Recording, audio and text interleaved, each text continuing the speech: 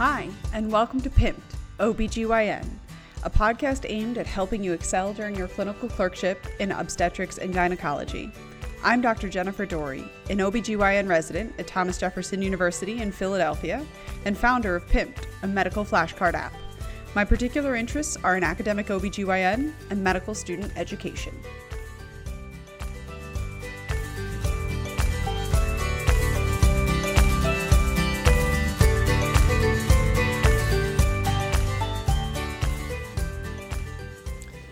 All right, welcome back to Pimped. Today we're talking about before your first hysterectomy. Now this, just like our laparoscopic talk last time, is kind of a broad topic in that there are a lot of different ways to do a hysterectomy. The most common approaches are going to be abdominal, meaning an open incision, an X-lap, with either a midline vertical or a fan and steel incision. Laparoscopic is going to be the next most common in most institutions, and this can either be laparoscopic straight stick or robot assisted laparoscopic or a laparoscopic assisted vaginal hysterectomy. All different approaches, but all involving laparoscopic approaches. And then there are vaginal hysterectomies, meaning there are no abdominal incisions at all, and it all comes out through the vagina. Or like we said, there are combinations, or you can attempt to do it one way and end up actually doing it another. So before you go into hysterectomy, it's good to at least know the basic steps of each, the basic risks and benefits, and the different reasons we would choose one way or another. So let's talk about first the indications for doing a hysterectomy. Most common reasons for hysterectomies in younger women are going to be bleeding issues. So abnormal uterine bleeding is a pretty common indication. People who either have excessive bleeding with their menses or constant bleeding. This can be due to fibroids, polyps, or endometrial hyperplasia, which is can be a precursor to endometrial cancer. Lots of different anatomic reasons to have excessive bleeding. These people can sometimes be offered a ablation, meaning a burning of the endometrial lining. Some people don't want that, or they just want definitive treatment, and so they just want the uterus out. So they end up with a hysterectomy. Other common reasons are prolapse. So after a bunch of vaginal deliveries or just with age and time, the uterus and the cervix can prolapse down lower into the vagina and sometimes even out of the vagina. This can cause a lot of difficulty for women, not only with discomfort and pelvic pain and pressure, but also can cause voiding issues with bowel movements, issues with sex, a lot of different things, and all good reasons to have a hysterectomy if that is the most appropriate therapy for you. Then obviously if you're on the oncology service, there's a lot of different cancers for which we'll take out the uterus. So ovarian cancer, fallopian tube cancer, peritoneal cancer, uterine cancer, cervical cancer if it's an early stage, all reasons we would recommend doing a hysterectomy just because it's also closely connected and things can spread through those open tubes down there. So first off, obviously, why are you doing it? Read a little bit about the patient if you have access through the electronic medical record. If not, just read a little bit in particular about the procedure. See if you can't, once again, find some good YouTube videos. Check out the Pimped YouTube channel, which I'm trying to collect a lot of really good videos for you guys that walk you through these basic procedures in a up-to-date, factual way. All right, so some of the first decisions you have to make when you're going to do a hysterectomy are you taking or leaving the tubes and ovaries? These are two important questions that typically have already been addressed in the office with the patient in a joint decision-making manner. So tubes. What benefit do the tubes provide, really? So they provide a woman with fertility. They allow the option for an egg to travel down them and actually get pregnant. So once somebody's been through menopause or is done childbearing and say has had a tubal ligation or has had some other variety of sterilization, a vasectomy, or they've had a LARC and know that they're done childbearing, which pretty much everybody having a hysterectomy needs to be done, not pretty much everyone, you don't really need the tubes anymore. So what are the risks of taking out the tubes? And this is where the question really comes in. So if the risk of taking out the tubes is significant, that might be the really only reason to leave them. The times that there might be risk involved in taking out the tubes is if you're going to be doing this procedure vaginally. So sometimes it's just logistically difficult to get to the tubes in a manner that doesn't require pulling or put a patient at risk for bleeding that you wouldn't be able to control vaginally by taking out the whole tube. So sometimes people will just take out as much of the tube as they can get. The risk of leaving the tube, the other thing to know is that the tube, the fallopian tube, can actually be the source for a lot of what we used to think of as primary ovarian epithelial cancers. So we now know in the last several years that there are these things called stick lesions, these primary tubal lesions that can then grow out, and we used to be classifying these things as epithelial ovarian cancers. We're now developing some stains and things that are going to allow us to differentiate from a primary fallopian tube cancer versus a ovarian cancer, but for now, what we know is that removing the tubes will decrease the risk of ovarian cancer in the future. So if people aren't going to have a uterus, if we want to take out those tubes to decrease the risk of ovarian cancer. Again, if it's not going to add risk to their procedure. Now the ovaries. This is where it gets a little bit more murky. So what benefit do the ovaries provide? The ovaries provide the estrogen, which is incredibly important for women's health overall. Obviously, it keeps you from going into menopause and provides a lot of personal life benefits in that you're not having hot flashes. People, when they go through menopause, are going to get vaginal dryness. They're going to get some mood swings with the hormonal swings. They're going to have night sweats that are associated with their hot flashes at night. They feel like night sweats. So literally, some people will stay up all night sweating. They can't get comfortable. And surgically induced menopause, because it's sudden and not kind of a gradual step down of the normal ovary slowing down, can be worse for some people. And so surgical menopause is not something we typically take lightly. So they also have a lot of cardiovascular and bone benefits. So these are the estrogen is good for your cardiovascular health, and it's also good for preventing osteoporosis and osteopenia.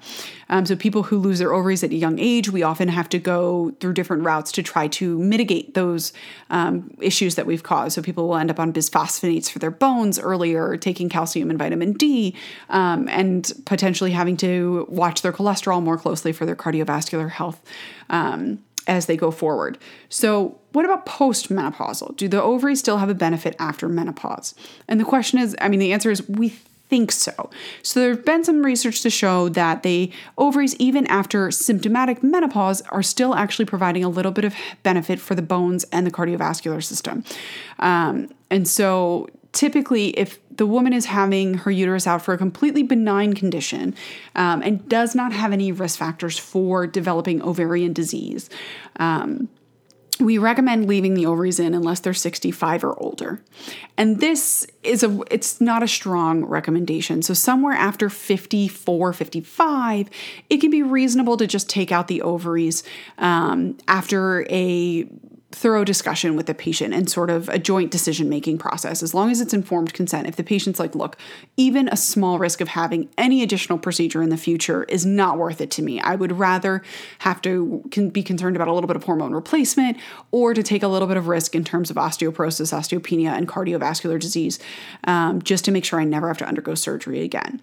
Then that might be reasonable for that patient. It's one of those things where we don't have super strong evidence that 65 is the holy grail of when you can start taking them out for no good reason. But it's sort of a rough guideline that we use, and that will be the guideline that they use on your shelf.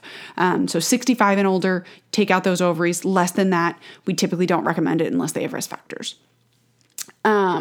If it's going to be a laparoscopic case, be sure to listen to the podcast on your first laparoscopic surgery to talk more about the approach, how you get into the abdomen, the manipulator, your role in it, and all of that. But we're going to kind of skip over the laparoscopic stuff since we already touched on it in a different podcast. And let's just talk about the important steps of a hysterectomy, regardless of approach, and the common questions that you are going to be asked during this. So from up top, and by up top, I mean entering through the abdomen, so laparoscopic or abdominal approach. A lot of providers are going to start by incising and cutting the round ligament. The round ligament is a great source of questions and stress for medical students. This is not something you ever cover in first or second year of medical school, but attendings love to ask you this. So, what artery runs inside the round ligament? What artery runs inside the round ligament? Now, it's not something that supplies a lot of blood. It's not something that will bleed heavily or is super crucial for anatomy. It's just an eponym that they love you to know. And it's Samson's. So it's the artery of Samson, or Samson's artery, runs inside the round ligament. And for whatever reason, they love to ask you this. So know that. If they ask you about the round ligament, the answer is probably Samson. All right, so that's the first thing. And a lot of hysterectomies, depending on the provider and their approach, are going to start with, if they start from up top, if you start from the abdomen, they're going to start by cutting that round ligament and then working their way backwards to the tubes and ovaries. Other providers will start at the tubes and ovaries, depending on sort of what the pathology is and what the reason is you're doing it. So let's talk about that ovary and that what structure conceals the blood flow to the ovary. And this is something that probably, again, in your second year, your first and second year anatomy, you talked about, and it had a different name. And so the name you used to know it by was the suspensory ligament of the ovary. That conceals the ovarian artery from the aorta down to the ovary. We call it, in clinical practice, the IP ligament, the infundibulopelvic ligament. So this is important because it'll actually retract back up towards the aorta. So it goes lateral to the sidewalls and then down behind the retroperitoneum and then back up towards the aorta. So if this thing starts bleeding, if it is not really tied off or burned or whatever before it is cut, it can hemorrhage. And that can be a really good concealed hemorrhage in that retroperitoneum, meaning we don't see it right away. We can't see the blood welling up in the pelvis. It builds up behind that posterior peritoneum, and we don't see it until the patient starts getting hypotensive. So you'll see us, we burn this thing, or we cut and we tie and we watch and we make sure that it is not bleeding, because that is a direct blood supply from your aorta and it can bleed bad. All right, the next thing we worry about a lot are what are the 4 levels at which the ureter can be injured during a hysterectomy, or that is the 4 places it is most commonly injured during a hysterectomy. Could really be injured anywhere, depending on what you're doing. But we'll start up top. We'll start cranially and we'll move our way caudally. So first one is at the pelvic brim. As it goes over the pelvic brim and starts diving from a lateral down towards a more medial location. The second is just medial to that infundibulopelvic ligament. So the ureter is sweeping medially at this point, posteriorly and medially, and runs just medial to that infundibulopelvic ligament. And this is, again, assuming normal anatomy. There are normal anatomic variants. So the risk is that it could be very close to that IP ligament. It could be very close to what I just said we needed to burn the heck out of to make sure it doesn't bleed.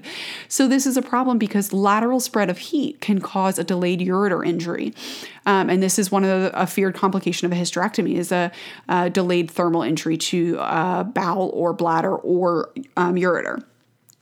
And it can be very close to this IP ligament. And for this reason, some people will enter through the round ligament and come back once they've identified that ureter and made it move more medially and got it further away from the IP before that they burn the IP ligament. But either way, you're probably going to try and look and locate that ureter before you burn that IP ligament to try to avoid this complication.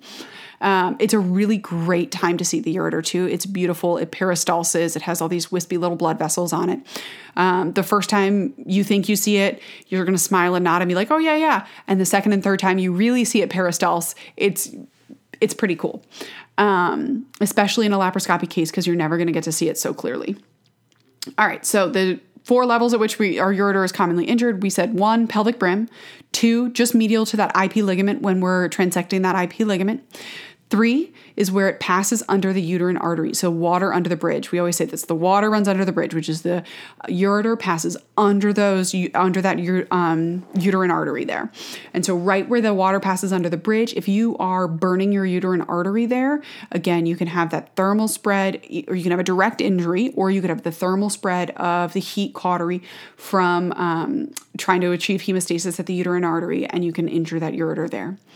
And the 4th one is just lateral to your vaginal cuff closure, because your vaginal cuff is going to be, your ureter is going to squeeze just lateral to that vaginal cuff as it comes up and implants into the dome of the bladder. And so if you go too lateral when trying to close that vaginal cuff, you can actually grab the ureter and entrap it in the cuff suture itself. So again, the 4 places you injure the ureter, 1 is at the pelvic brim. 2, just medial to that IP ligament.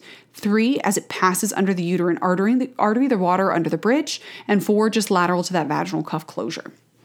All right, so step 4 is where we are going to ligate and transect the uterine arteries. When this happens, we're going to do one side and then switch over into the other side. Once we have burned, we've cauterized, we've ligated, whatever we've done to these arteries, the uterus should start to blanch. It should stop being that beautiful pink color that it normally is, and it should turn a little ghostly white. And that means that you've got good source control of the blood.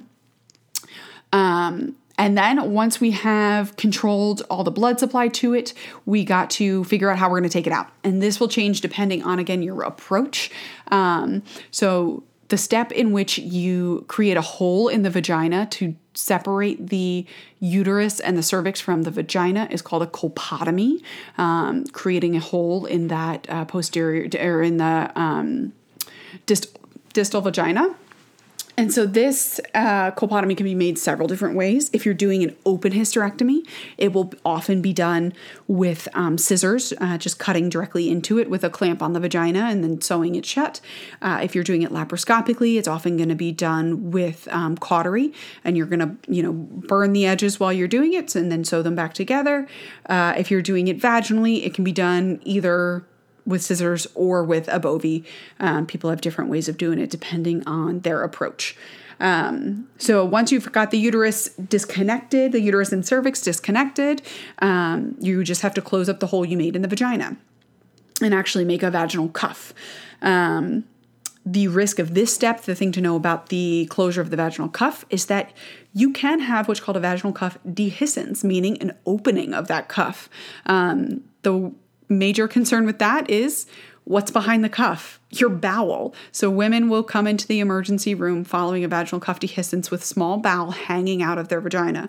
It is a terrifying experience for them and for anybody involved in their care, because if that bowel is strangulated, it can die. If it is dirty, it can lead to a significant infection.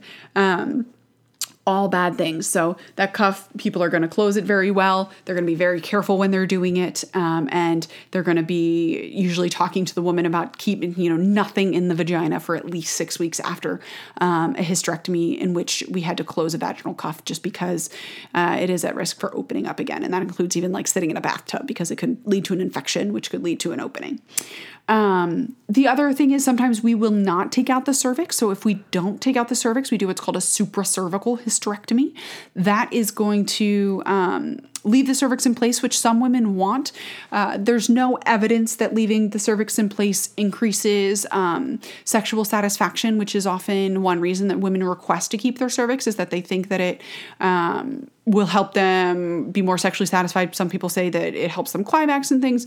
And if that's a personal preference, that's fine. The studies have not borne that out to be true. Women who have a complete or a total hysterectomy, meaning removal of the cervix, have no decrease in sexual satisfaction compared to women who keep their cervix. But women who keep their cervix have to be aware that they have to get pap smears still. So there's a small downside to keeping that cervix. So the pendulum keeps swimming back and forth in terms of which one people prefer. But I think more and more right now, people are having their cervix removed to really avoid those pap smears. Now that we know that it really doesn't change any of the sexual outcomes for women, which for a lot of these women, they're young and sexually active, and that's an important thing to be able to discuss and comfortable discussing. Often not as a medical student, but at least be comfortable around us discussing it, because it's a large portion of our practice and something that it's a large portion of people's lives and their home happiness. So you got to be willing to address it and talk about it with your patients. All right, I think that's all the highlights for the hysterectomy. Most of these women, depending on the approach, if it's an abdominal hysterectomy, they're going to stay at least one, if not 2 or 3 nights in the hospital. If it's a vaginal or laparoscopic or robotic, they will either go home the same day or the first day after.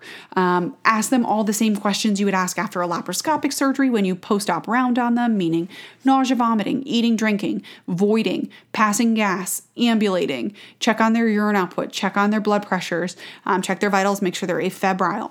And then, tap on their belly, make sure they're not getting tympanic and distended. It's a good time to practice your percussive exam and see if you can tell the difference between bowel tympany and not.